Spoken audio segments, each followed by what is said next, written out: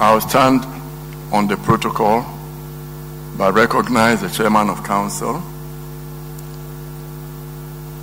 and my old friend, Right Honorable Joe Ajaho. While they are getting the presentation ready to be put there, I'll tell you what I'm going to try to do today. I'll liken the economic takeoff of any nation like a plane trying to take off. We in Ghana have been on the tarmac all these 64 years. You need to prepare and take off. Without macroeconomic stability, you cannot take off. So we are still on the tarmac. I'll try to work with you to reimagine. The Vice Chancellor made it engineering way, re-image. My topic is reimagining. You and I are going to imagine how Ghana can adopt a new development trajectory, because the path we have been taking, the stop-go gap, will not work.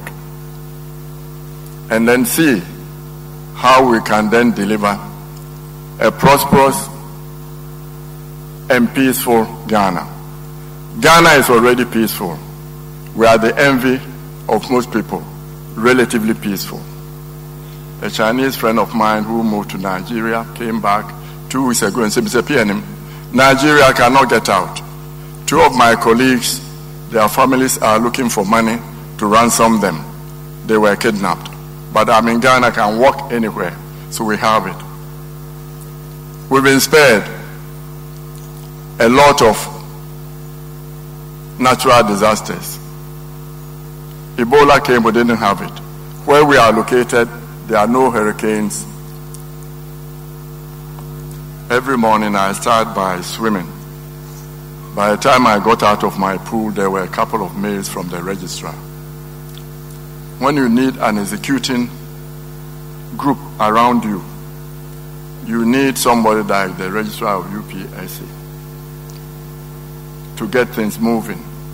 And I'm hoping by the miracle I'm going to talk about, all the universities, the institutions, presidency will have chief of staffs like the registrar of UPSA.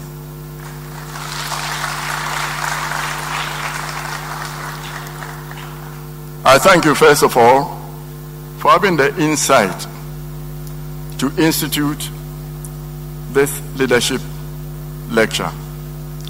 It has become increasingly and painfully evident that the leadership deficit in Africa is very expensive.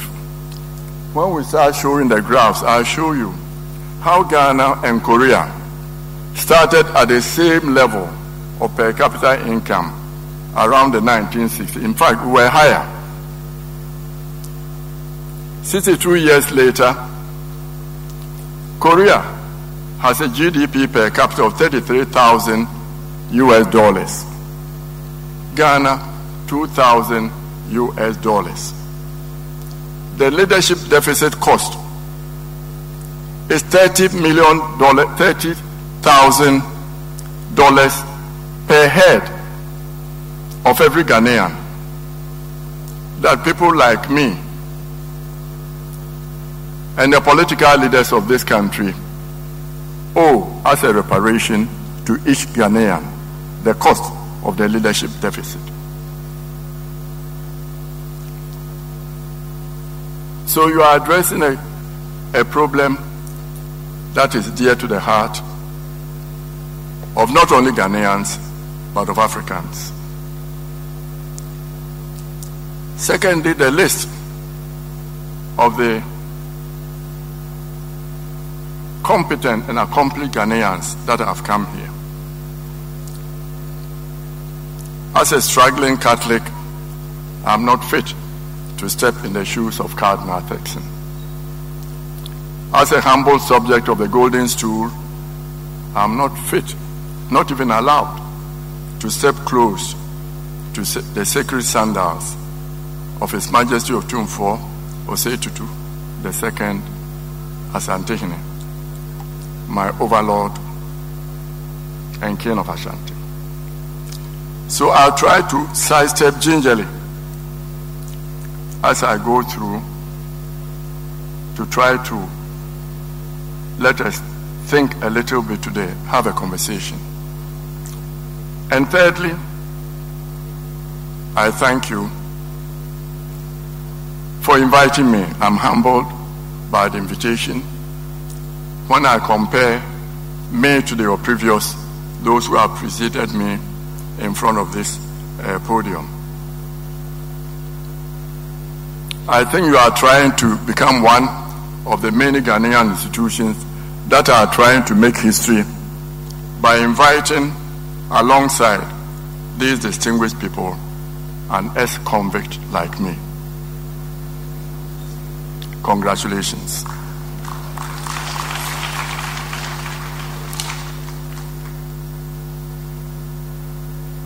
Korea had the good fortune of benefiting from U.S. geopolitical concerns, trying to contain communist Russia and communist China, and therefore opened U.S. markets to them, U.S. technology, U.S. capital. So we concede all that, they did that. Spread U.S. security umbrella across Korea so that in a very hostile environment, it could focus on development. But yes, Korea took advantage of them. And as I'll show on the graph by the plane, after you've stabilized macroeconomic stability, you need to take off critical mass. But to take off, you need to have some products and services that you can then supply to the global world. And Korea started with garments, textile, wigs. That was the springboard. And they managed within 20-25 years to attain critical mass, launched itself, and are now cruising. And when you get to the cruising level, that is where it's a virtuous cycle of growth, where self-regenerating growth takes place. Where you reach above $10,000 per capita income, then your disposable income is enough to feed your basic needs and you can save. So that the nation can move from national savings of about 12% of GDP to about 30-35. And at 30% GDP, if you need 3 units of capital to produce 1 unit of goods, then at least we can be assured of 8% annual rate of growth. And if your population is also modulated, then you can also grow steadily. That's where we want to go. And I said, Korea had all these advantages, but they took advantage of it. Africa was given the African Growth Opportunity Act to export duty-free selected items to the U.S. market. What did Ghana do with it? Not too much. So I say, yes, Korea had the opportunity, but they took advantage of it. We had something, we didn't take advantage of it. And when the graph comes, you see how it goes. And then the next graph shows the widening. As we took off together, Korea is going like that, and we are gliding like this at the bottom. The graphs will also show you that Korea invests a lot in education. I had a chat before this lecture with Dr. Letitia Adelaide Appiah of the National Population Council. Most of us during our development programs don't think much about the National Population Council. After I talked to her, I got two of my friends to say, let's project the population of Ghana. What will it look like? At the 2.12% annual rate growth of population, because our fertility level has continued high, mortality is declining, therefore constant about 2%, 2.1%. If we continue doing that, by 2057, we'll be 69 million Ghanaians in this small place. See how crowded we are.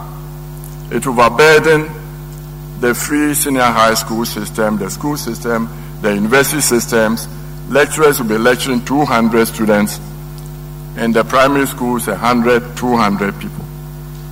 But if we are able to modulate the population, because we started with Korea, 3%, 3.5% for us, 3.2% for Korea, of annual growth of population in the 1960s. They brought it down so drastically, they are now negative and are trying to encourage people to have more children. And we are still doing it. We cannot develop, no country has ever developed a 2% growth in population. And with every woman, not every woman, the average woman having 6 children, we can't do it. The olden days when my mother had 10 children and had a sheep delivered to her for having 10 children, it's over. We need to modulate our population. So I was going to give that to you in a graph, but I said I will not frighten you because that is just projecting. But if we are able to modulate it to 1.1% in the first half, because look, we have 33 years to go. 33 years before 2057 when we're celebrating our 100th anniversary. Korea did it in 25 years. You and I can do it. But to do it, we need to modulate the population. So if we are able to bring down population growth to about 1.1% for the next 13 years or so, and then to 0.7% for the next 20 years before we get to 2057, then we have a population of about 45 million. That is manageable. And I set a target of $10,000 GDP. That is easily attainable. Why 10? We could do more. But I wanted to move away from the current pattern of stop-go. If I were to show you the graphs, you see that we go 11%, 8%, 0%, 0.5%. What we need to do is what the Latins say, festina lente. Slowly, prudently.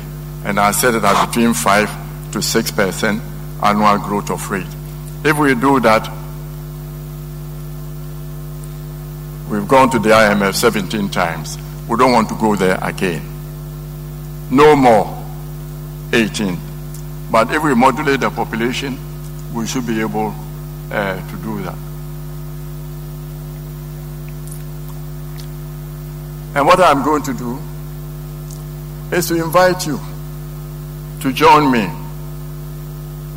as we reimagine a new development trajectory for Ghana. And I do that in an interview with my great-granddaughter.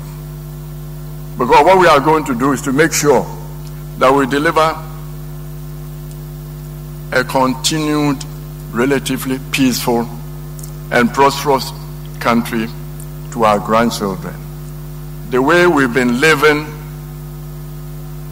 at the expense of our grandchildren, borrowing for them to repay, is not sustainable, and we have to change it. And we do this by making sure that we have the relative macroeconomic stability that we need. You cannot save and invest safely when your city is slipping like a yo-yo every time. The Teachers Fund I helped set up for them would have been a $1 billion, $2 billion fund. It wasn't that the city was being badly mismanaged. But even that, I think they are close to about $900 million now. So we need to stabilize the currency. And if it's not stable, every businessman is rushing, the foreign ones.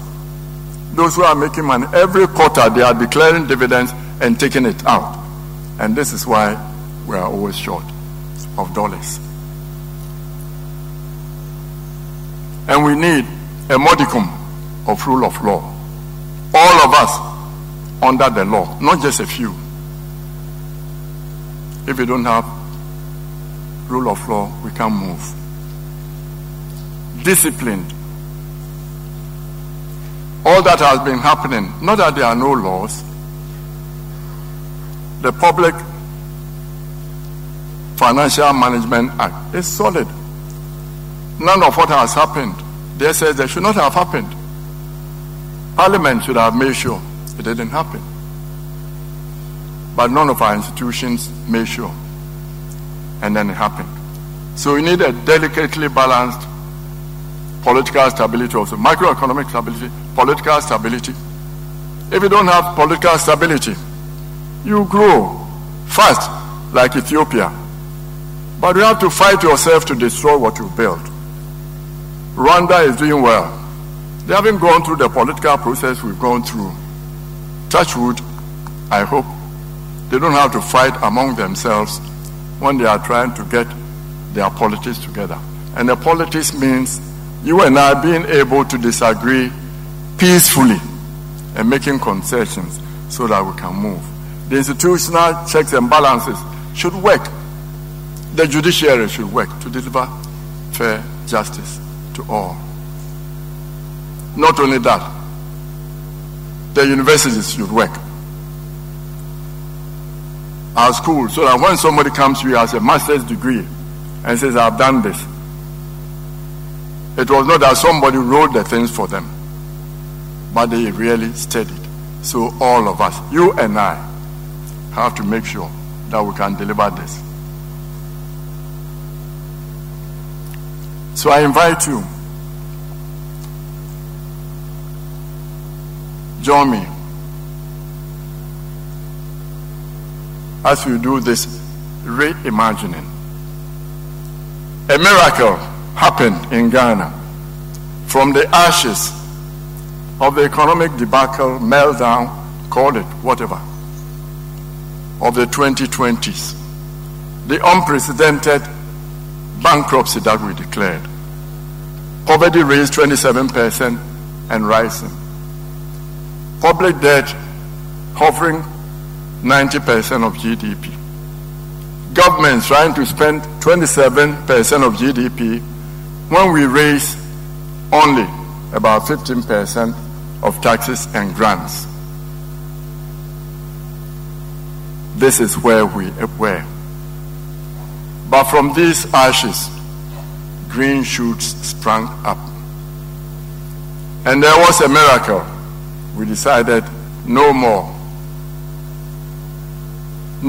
18. We are not going to break the 18. We are not going to have an 18th IMF strategy. So at Ghana, at 100, will be peaceful and prosperous. Peaceful and prosperous, that is, you and I will make sure that the average Ghanaian also benefits from this inclusive growth. Because you and I are only safe and secure when the many poor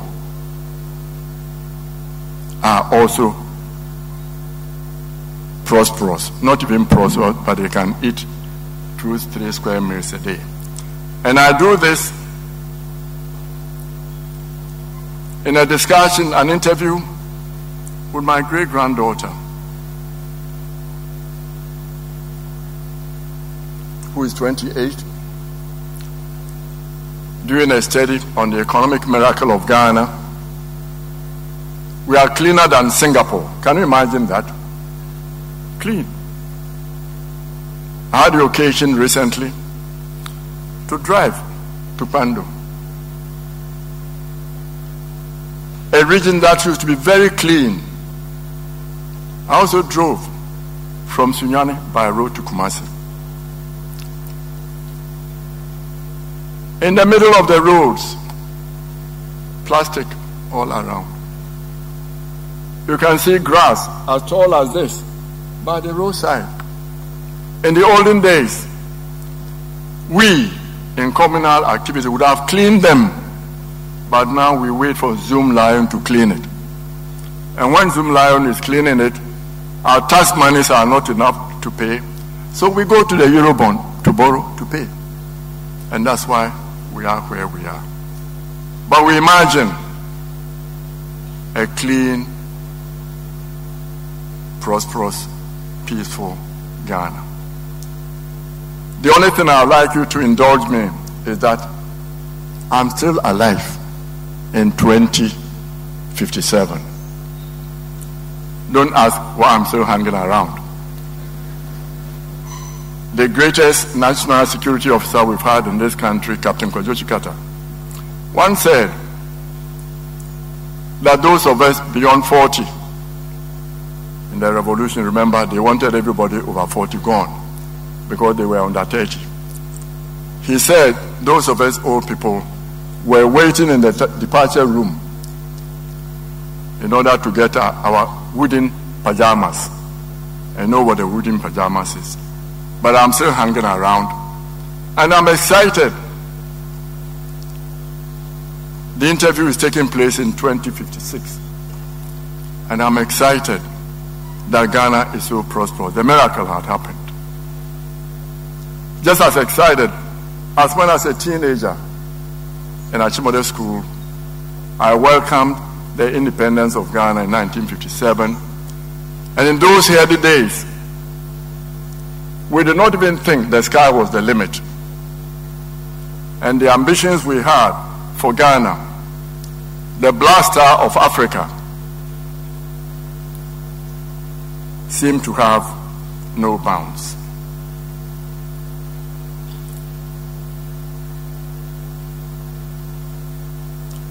And before we do that, let us encourage ourselves with a quotation from the American cultural anthropologist, Professor Margaret Mead, and I quote, "Never doubt that a small group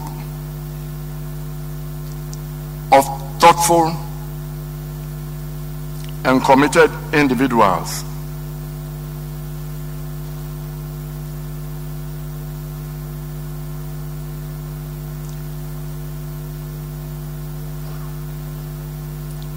never doubt that a small group of thoughtful, committed individuals can change the world." And she says, it is the only way the world has ever changed. So I invite you and I with a few ideas to see how we can change our beloved Ghana. And we start with the questions.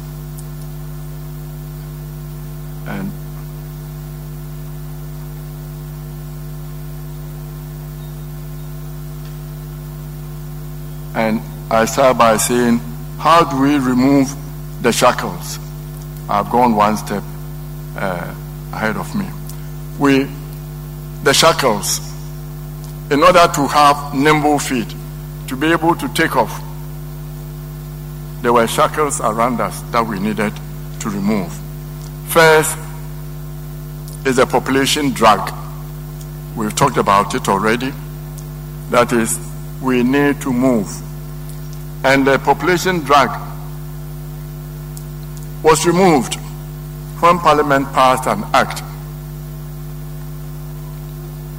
abolishing child marriages The Constitution of Ghana says you are a child until you are 18. Nobody could marry anybody under 18. And the district assemblies, and I said, reinvigorated. But maybe what we should talk about is repackaged and re-strengthened. Worked with the traditional rulers and made sure that this law worked. And it worked in that everybody in the districts, and we move what I call a national population and development council that will cover also the births and death register under it, and the National Identification Authority also under it. Because in most countries, everybody is born in a district.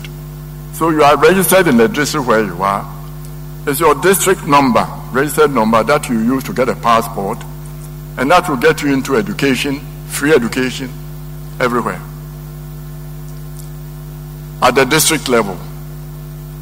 And these people, they work together to make sure that child marriages are no more.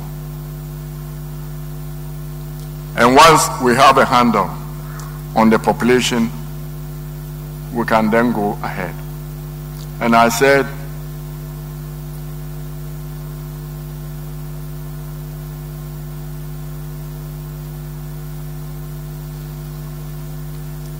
with that, we modulated the population to around 45 million. And that meant that we could do what we wanted to do, grow, be able to finance education,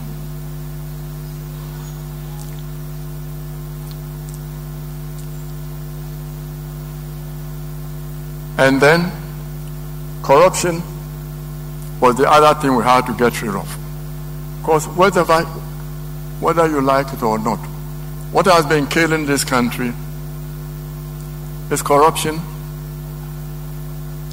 And then all our politicians have made us believe that spending is development. Why? Because around spending, procurement is the web where our personal interests are, our percentages.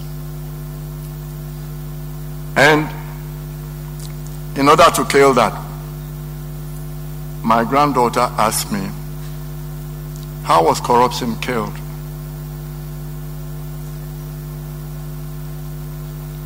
And I said, it was difficult but not difficult. Parliament passed an act based on the prisoner's dilemma. The dilemma puts a tension between the giver and the taker, so that whoever reports first, and we have 6 months within which to report. If you took the bribe and you went and reported, you kept the bribe. If you gave the bribe and went and reported, your bribe was given back to you, and you got 50% of the fine, the penalty that was imposed on the other person, which is 200% of whatever he did.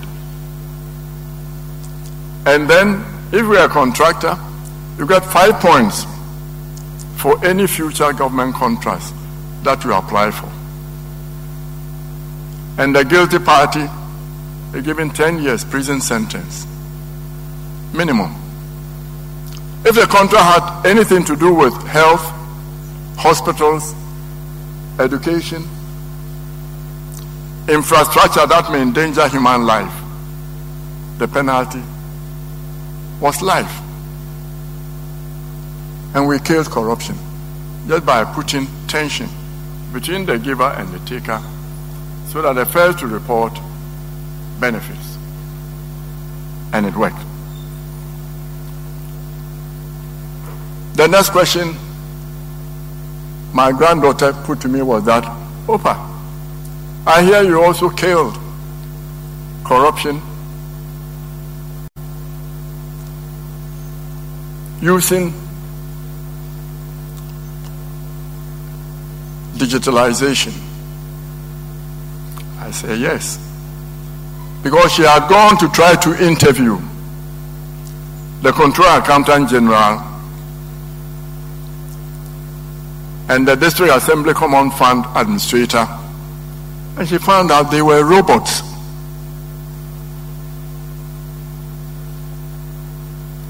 What we did in the miracle was that all payment systems were digitalized. You didn't need a Controller Accountant General, the big staff. You had young, ICT savvy people wearing sneakers and sandals wandering around the robots. Social Security payments, salaries, third-party payments from the Controller Accountant General where people queue up there, all that is digitalized. SNIT payments, the District Assembly Common Fund 7%, it's all digitalized. A percentage of tax revenue. So immediately tax revenue went in to the Controller Accountant General, the robot just pushed a button. And once the button was pushed, the salaries were disbursed into our accounts. SNIT got their payments. District Assembly Common Fund got their payments. And there too, there is no District Assembly administrator. It's a robot. That robot, Parliament has already said the district assemblies, this percentage goes to this district, this district. The robot punches, and every district, the money is put in the account. So there's no more. We haven't received the District Assembly Common Fund for 3 months. The third quarter has still not come. The first quarter has still not come. And we are in June or July. Computers went. And for contractors, it was done physically. We have a road contract to be built in 1 year. It means every month we'll pay you 8%. The last 4% payment is paid when you present the final certificate, and in exchange for the paper you give as guarantee, your performance bond. So when we take your performance bond, we give it to you, we give you the last 4%. Automatic, every month is paid. If the algorithms find out that you are getting the money paid and your physical performance is less, it converts what you are being overpaid as a loan. And remember, your bank has guaranteed that. So your bank has to pay the interest to do it. And you can't go and talk to a robot. The algorithms are there to make sure. National Health, this is also sent. And the doctors who are providing services to them also see. It's plain, we publish it. Business and Financial Times, that's what they publish. The contractors, you are paid. You can't come and tell me I bought bricks from you, I can't pay, I've not been paid. I can see it there. So a little bit of sunlight also helps to kill corruption.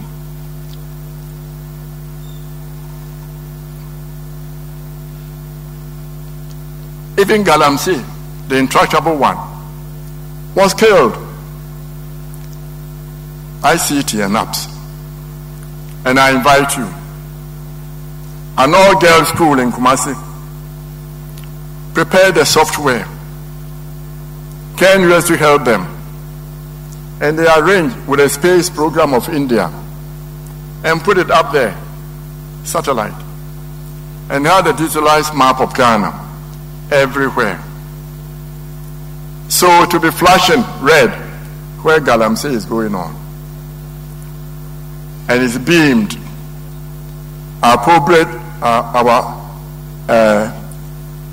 favorite TV programs at the corner of it will be flashed where the red lights are.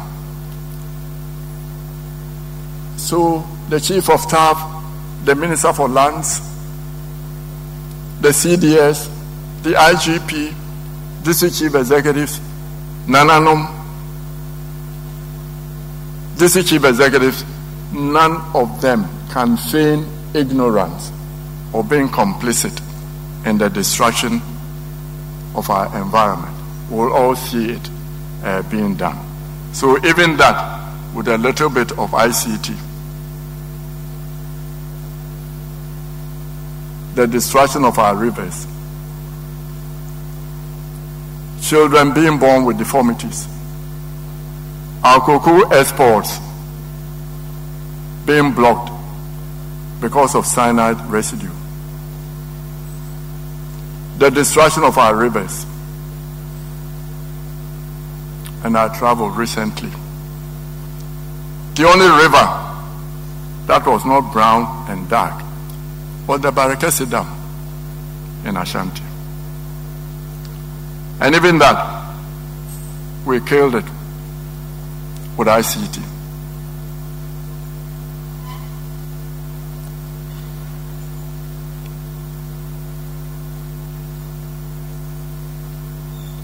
And then, the question was also asked, how did we manage to stop the overspending? That's what macroeconomic instability. Because as I said, we're spending too much. But that also, we did it by reimagining the state.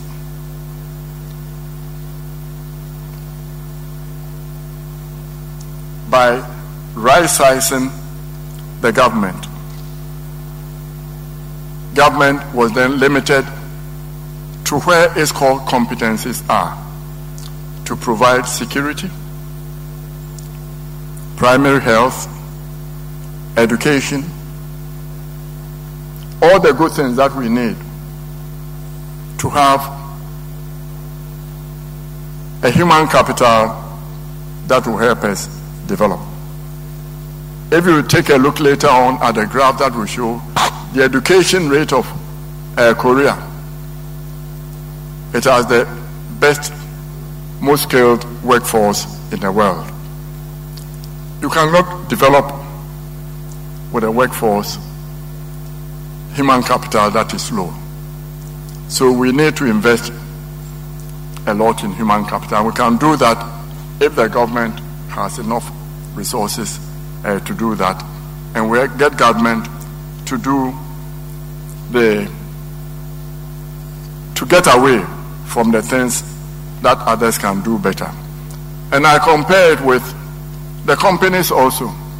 You know, when Valco came to Ghana in the early 60s, there were no private sector people to provide services to it. So we built a Valco hospital.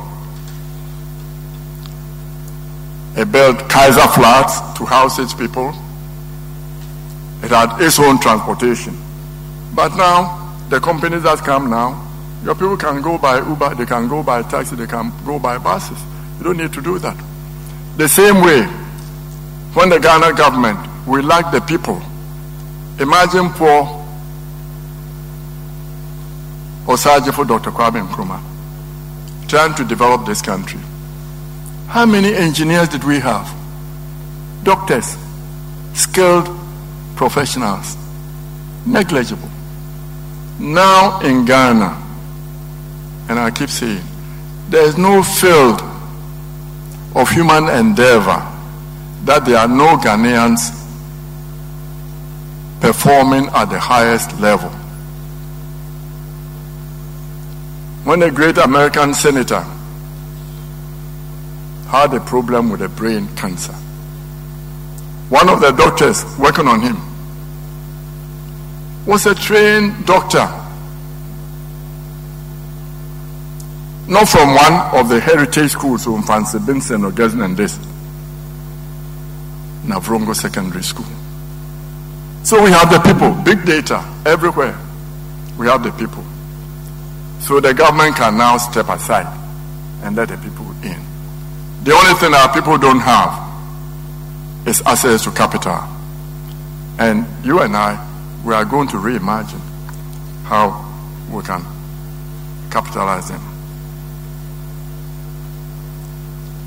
So there are a few things that the government can do.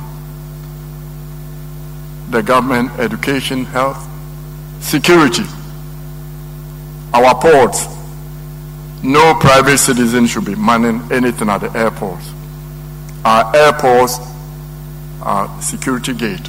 Harbors, the government should man them. But when it comes to railways, the government now has no business.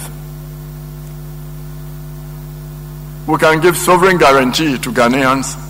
Some of them will own the tracks. Just like we own the roads, the government owns the roads. When it comes to running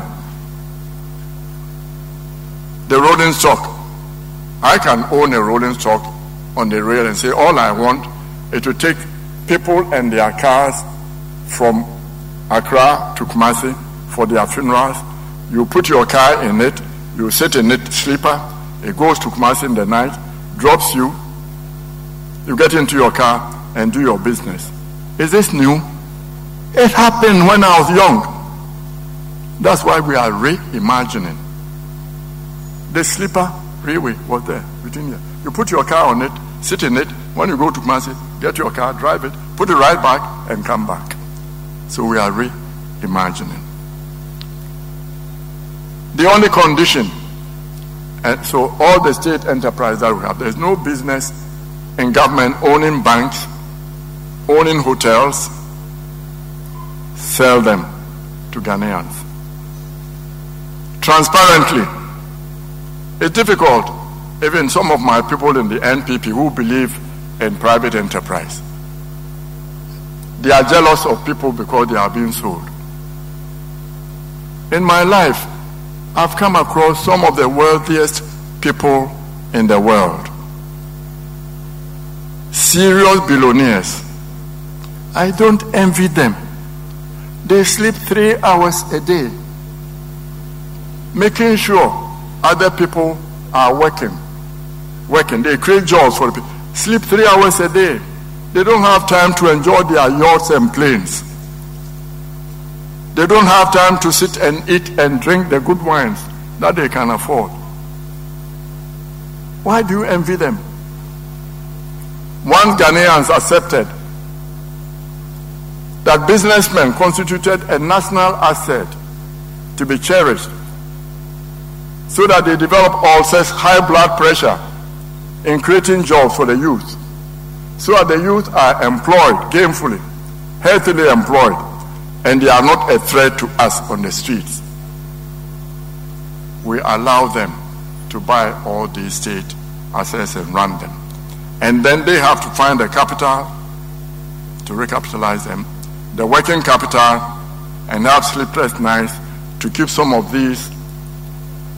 Because some of the most difficult people in this country are our workers. It will be their headache to train them and work with them. So with that also, we make sure that we right-size the government.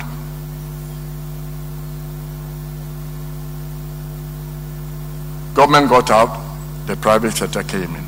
It became a good partnership where we recognized that the private sector was a partner for the business of development, and they are the ones who can do it. I saw in the budget that the Minister of Finance presented this year that he was now talking about this partnership with the private sector. Maybe he would have done better if we have given him a 14-month term to come up with good ideas. The mistake is that Minister of Finance and Industry are going to chair it. We don't want them to chair it. We want the AGI and the people to chair with them as co-chairs. We don't want politicians telling businessmen what they are going to do for them. We want politicians to be humble enough to go to the business people and say, what can we do to help you do better what you are doing? To go and listen, not to go and tell them.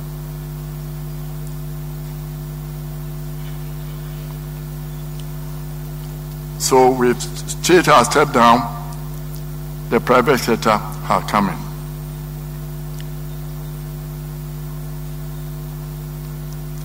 And the other question my granddaughter asked me is, how did we get the private sector to be respected so that we can entrust them with this? And I said, once the macroeconomic environment was stabilized, they also lowered their profit expectations, so they were not trying to make profit quick in order to sneak away some of their dollars outside or under their bed to fund the next cycle of their business. So their profit margins were there. They were doing corporate social responsibility at the villages. And then when you went to a podium like this, it not be my friend, Right Honorable Joe Ajaho, who will be recognized, but the businessman who is selling successfully Chariwati from his constituency, who will be recognized. That's the respect that we then started giving to businessmen. Then how do we finance them? We create Entrepreneurship Development Fund, EDF. The first seed capital comes from the divestiture of Bank of Ghana for misholdings in banks. It doesn't make sense for a referee to also be part of the game. So Ghana International Bank, all the banks in Ghana where the Bank of Ghana is a shareholder, out. We sell them. The state assets that we sold, those are not going to be used for current expenditure. It's also banked there. And this EDF will also manage the sovereign guarantee. What is a sovereign guarantee? Sovereign guarantee is when the government says, this engineer, Joe Ajaho, he has 15 years business experience in mining, gold mining. Okay, Joe, you can, if we give you a gold concession, you can mine it. Yes. What do the companies from Australia, America, what do they come to do? They come, they borrow money, hire our people, hire other experts from outside. We give them the concessions. They then take the gold that is in it. So on the ground, it's $500 billion of gold. Capitalize it, go to the market and borrow. Why can't Engineer Joe Ajaho be given a sovereign guarantee of $100 million? And all the sovereign guarantee says is that any bank here in Ghana or outside who finances Engineer Joe Ajaho, $100 million, if he's not able to pay, will pay. And the gold in the mine will now be part of his assets. What bank will not finance him? He can then recruit Ghanaian engineers, Australian engineers, American engineers to do it. And then we'll not be sitting in our bars complaining the gold mines are leaving only 15% in royalties. The oil, we get only 15%. I remember when I went to my mother, who is a bit of a witch. She knew more economics. If I could explain it to her in fee, and she was explaining to me. I said, we have found gold, fantastic. She listened to me, oil. I said, so who's going to be digging it? I said, oh, the foreign investors. And how much will we get? I didn't mind her. She said, So if somebody comes, borrows your mortar and your fufu pounder, bring his own materials, your materials, pound the fufu and get about 5 balls and gives you 1/3 of 1 ball. Are you doing well? I said, so now we are financing our own because we have the people. So we are able to finance our people to do what we want them to do.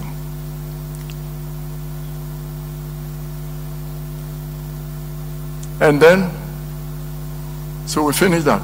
We know the financing, sovereign.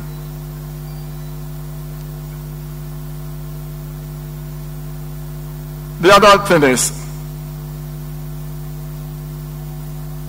how do you? She then said, grandfather, great-grandfather, you talk about your plane and that you need a springboard to jump off. Korea had Tesla, this and that. And of course, Korea, within 20 years, with a highly educated workforce, are now exporting integrated circuits, cars, electronic devices. Ghana, 62 years after, we are still exporting gold, cocoa beans. Even the beans we are not able to process into cocoa, liquor, butter, and cake, even though we say we're going to do that. And now we added all to it. We are shipping it out. So she said, what did Ghana find? Because I told her the options for Ghana for takeoff. We cannot copy any country. We can't do what China did, not India, what India did, not what Korea did. But our educated people have to scan the global supply chain and identify where we can use our natural and human resources to add value to things to deliver to the global market. Say, what did you have? And I said, sweetheart, you remember the 2020s. Those were the high days of transition to green energy. Fortunately, Ghana had lithium, cobalt, manganese, graphite, most of the battery-grade materials we have in Ghana. We also have the people.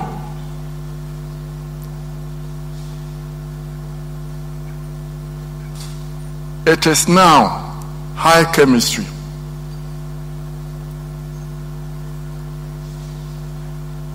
Botswana is trying to take its lithium, process it. Who is leading and helping them? Professor James Dakwa, a Ghanaian professor of chemistry. What they do now, and the copy, some of the people you work with have copyrights, proprietary rights to the technology. It's not like what we do now, you take the raw material and process it for gold and dump the rest. And some of the residue, send it to Switzerland, and those who are refining will take the platinum and so forth. No. They refine it by stream. So the gold, the lithium, everything goes down. So you can then take your platinum, everything. High chemistry. So we have the people. And even in the Ghana Beyond Aid now, want to give concessions of lithium just as we're doing it in the 1850s, so that vessels will come to Tema and Takoradi. And I saw a write-up in the Australian American company that is seeking concessions in Ghana. They are close to good ports, so they can take the soil, put it in, and ship it there to add value. We can dig it, add value here, so that our young people, our young engineers and chemists will stay home to add value to our resources. Instead of walking through the desert to Libya to cross the seas in dinghy boats, even during the slave trade, good boats were brought here because the slave drivers have to be in the boat themselves. But we continue to export our natural resources. Our young people will follow them, thinking they are greener pastures, to countries that are closing their borders because they don't want them. They want our lithium and raw materials, but they don't want our people to follow them. And I said, this is what we did. The Democratic Republic of the Congo is now negotiating with Glencore, the Chinese, and all the European companies who are mining these battery-grade mineral ores. That we have 20%, 40% in your company. We don't want you to give us dividends. We will take it in raw materials. They say they are going to market it themselves. We are saying the government free right interest to mines. The government interest. If foreigners are the ones doing it, we will take it and put it to the plants where we'll be processing. So we process the lithium, cobalt, and all these, and arrange with other African countries that have the copper we don't have to exchange parts so that we have it here. And when the materials are here, Samsung and the battery producing companies will come. And when they produce the batteries, then the companies that have come here to build internal engine vehicles will tell them, if you want to stay and continue, we want electric cars. And I told my great-granddaughter, one of the things that Ghana also had was that we had the African Continental Free Trade Area. The head office was here. You see the location of Ghana. We are the center of the earth. Meridian, and then the zero. Tema, right there. So we also had one of the biggest international cargo ports in Mpoho, just on top of Takoradi. All these are proposals that have been put before government. So I'm not just imagining, I'm reimagining. The port on top of Takoradi near Mpoho. That makes it possible to be used as the warehousing for the African Continental Free Trade Area. So people who want to export things to the African market, 54 countries, 1 billion consumers will use Ghana as a warehouse. And then we have smaller planes moving. We don't want the government to be in airplanes. They are already Ghanaians doing very well, running airlines. But we need the big cargo thing. And the things that cannot come by boat, they come through the harbor. So I said, sweetheart, with the African Continental Free Trade Area and lithium and this, we have a platform to move. But we also don't want to just be. We need to diversify. And what happened was the financing measure that we have. So what Parliament said was that every 3 Ghanaians with 15 years practical operational experience in whatever field you are in, if you put together a company, we'll finance you. If you have an engineer for the technical aspects, a finance person, and a managerial person, we'll finance you. You're a professor, you are in one of the CSIRs, You found something you want to commercialize. Come, get 3 people.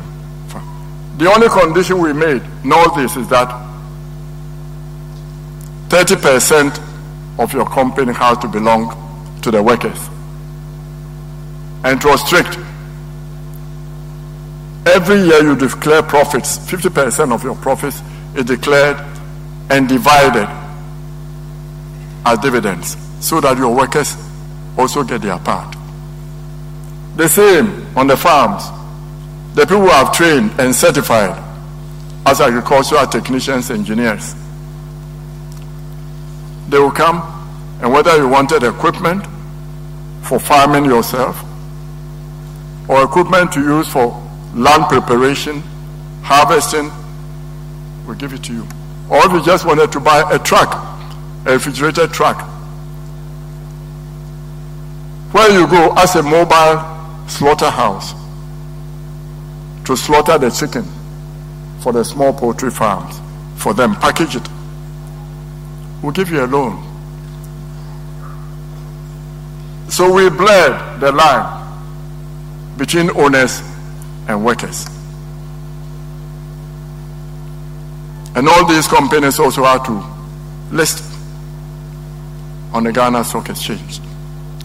So the workers were happy. The teachers' fund invested on the funds.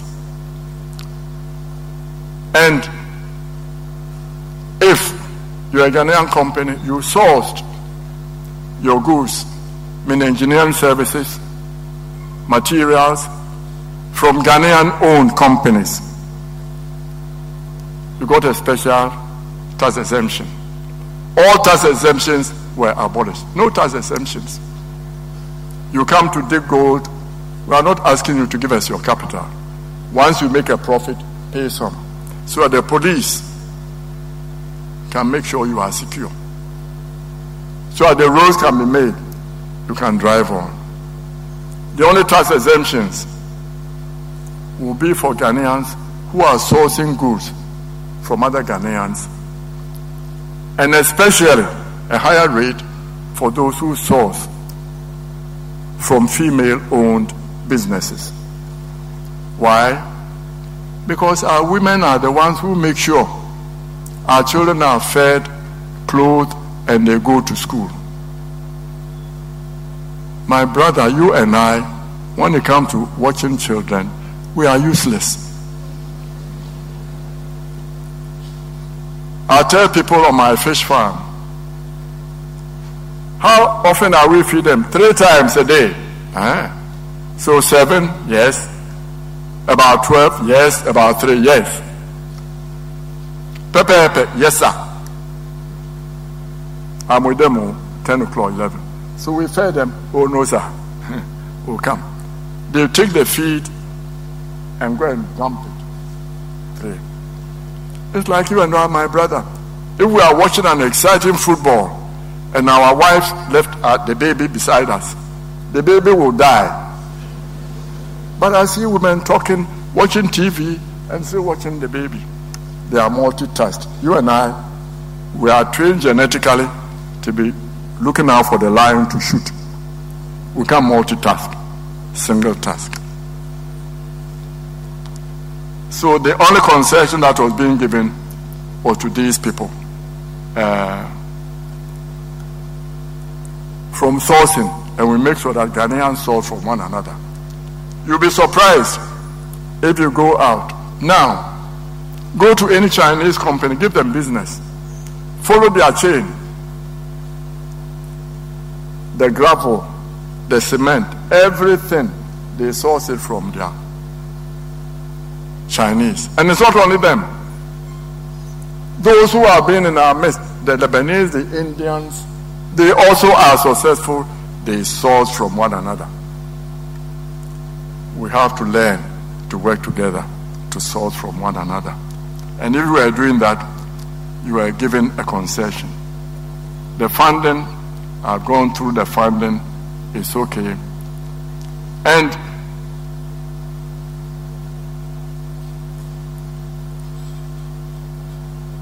one of the things my granddaughter asked me about How did we institute discipline?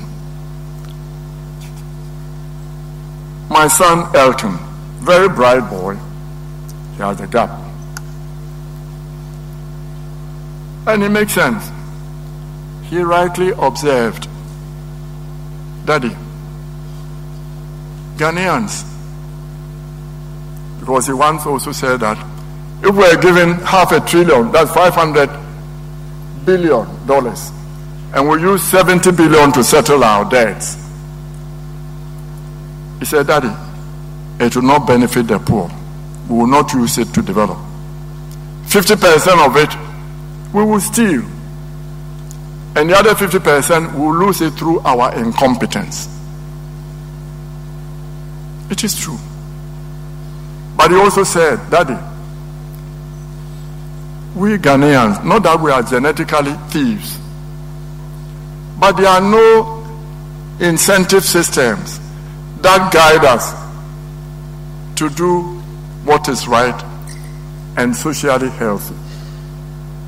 Just as there are no disincentive systems that monitor, track,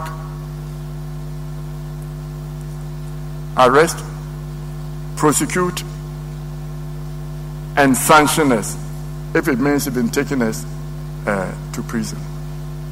It's none. And we need to move that there is discipline, that these sanctions work. No Jantua. And I don't know whether the things I'm seeing now existed when I was young and I didn't see it, or just now. People say, oh, it's normal. You are the head of this university. You are the registrar. Hey, registrar, your sister's Mary's daughter has applied to UPSA. They are going to do the exams. Oh, okay, that's good. Let them do the exam. I heard it that way. Oh, no. But we are there. Make sure they get in. Somebody calls me. They say you are the only person who can make sure that my child goes to sixth form in this school. I say, oh. Did your child pass? No. He failed. So how can he go to sixth form if he failed? Oh, you can get her in, and then she will do the exam privately. And then I say, but let them go and repeat. No, psychologically it's bad for her. I say, why is it bad? Winston Churchill failed O-level 3 times. Go and fail and do it. People are convinced in Ghana it's not what you know, but whom you know. It's wrong. When I used to drive, I'm driving to Takoradi. The police stopped me. You know they had these guns. They point at you. Stop me. Sir, you were going 80 miles in a 80 kilometers in a 60 kilometers. I said, no, actually, I was doing 100. Okay. You are going to come to court. I said, second day is too far. Let me go to court in Accra. No, you have to talk to my boss. I said, okay. Then I see the boss coming. As he's approaching, his face changes. He's recognizing me. He comes. Hello, Mr. Pianim, how are you? I say, fine. Where are you going to? I say, Takoradi. Oh, okay. I say, boss, I would like to go to Accra to court. Not yet. Who says you are going to court? Corporal, did you arrest Mr. Pianim? No, sir. Have a good trip, sir. My son, who's working and staying in America, always been a serious boy, an engineer, very serious. I said to him, say, Daddy, he should have arrested you and given you the ticket. He said, why? He said, because everybody has to be under the law. I said, okay, Nicky, I agree. But why start with me? He says, exactly you they have to start with. So we all need to go under the law. And I'm going to try to end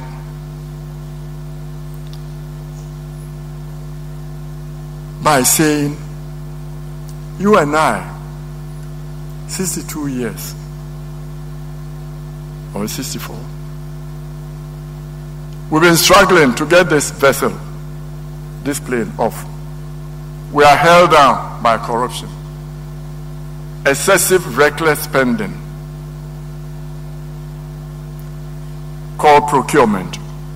Everybody wants to do procurement. In my reimagined state, procurement is not done at the ministries. The ministries are supposed to do monitoring and evaluation. So ministers should be calm in their offices, thinking and projecting ahead. Now go to any ministry. It's filled with people, vendors. We ship that to the districts. We ship that to elected district chief executives. The Ghana Education Service should be doing that. The Ghana Health Service should be doing that. Don't the ministries. My granddaughter asked me, when you shipped all these people, use the robots, wouldn't there be unemployment? No. The district assembly common fund staff will move from the head office when we put a computer there to go to the regions to strengthen the administration and the financial controls there. The ministries, only policymakers, monitoring and evaluation team will be left. The rest will shift to the districts. An elected district chief executive, repackaged. We'll make sure we have 265 centers of initiative for development. Not all of us sitting under the Jubilee House tree, waiting for manna to fall. Only one center thinking for us. 265. Nature adores diversity. The more diverse we have it, the better. So that 1,000 flowers will bloom, as the Chinese say. And from these elected 265 district assembly chief executives working, we'll be able to identify and monitor them. Those who use their district assembly common fund to finance the carpenters around them to make chairs. And those who give the contracts to sexy girls to come to Accra to buy Chinese-made plastic chairs to take there. To do procurement in Accra instead of buying food, fresh food, for the districts around them. We'll monitor them. We'll know who is credible, who is honest, and those are the ones we'll pick our presidents from. We'll know them. The press cannot sell us anybody they want. We will not follow the trend of Ukraine, Argentina, past America, where TV pundits become presidents because they know how to lie to us.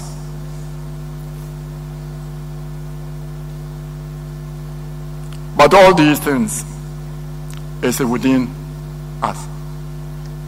We can do it. Budgetization will help us.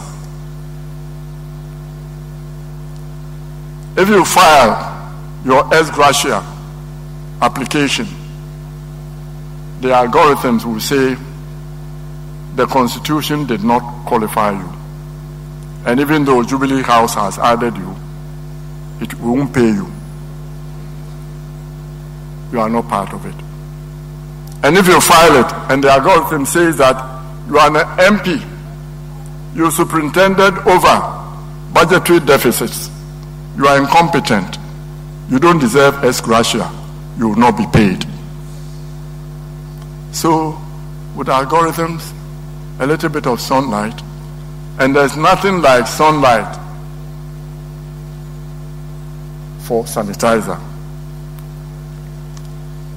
So I end by saying, when I was young, we didn't have TikTok and all that. So a lot of the things we did, we read comics. there was a comic called Pogo. Pogo and his friends, his troops, they've been going around for years looking for the enemy to slaughter. One morning, Pogo summoned his troops. We found the enemy. They all came there with their guns, swords, ready. Mighty leader, show us the enemy and we go and slaughter the enemy. And said, we found the enemy. Unfortunately, and that's a good Ghanaian, I'll say, unfortunately, it is us. Grammar should say, I should say, unfortunately, it is we, the enemy. Why do I say that? What has been dragging us? Indiscipline, corruption, excessive compulsive borrowing, in spite of the laws. All these, you and I can put together and change. We have 33 years before 2057. Korea did it about 20-25 years. When I was in graduate school,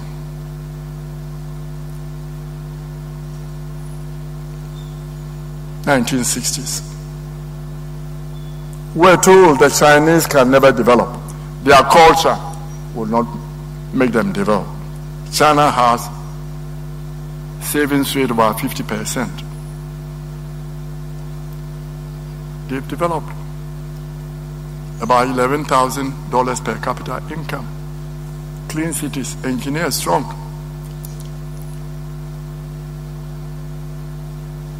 We can do it, but we have to put our mind to say yes. And it is not just you and I alone.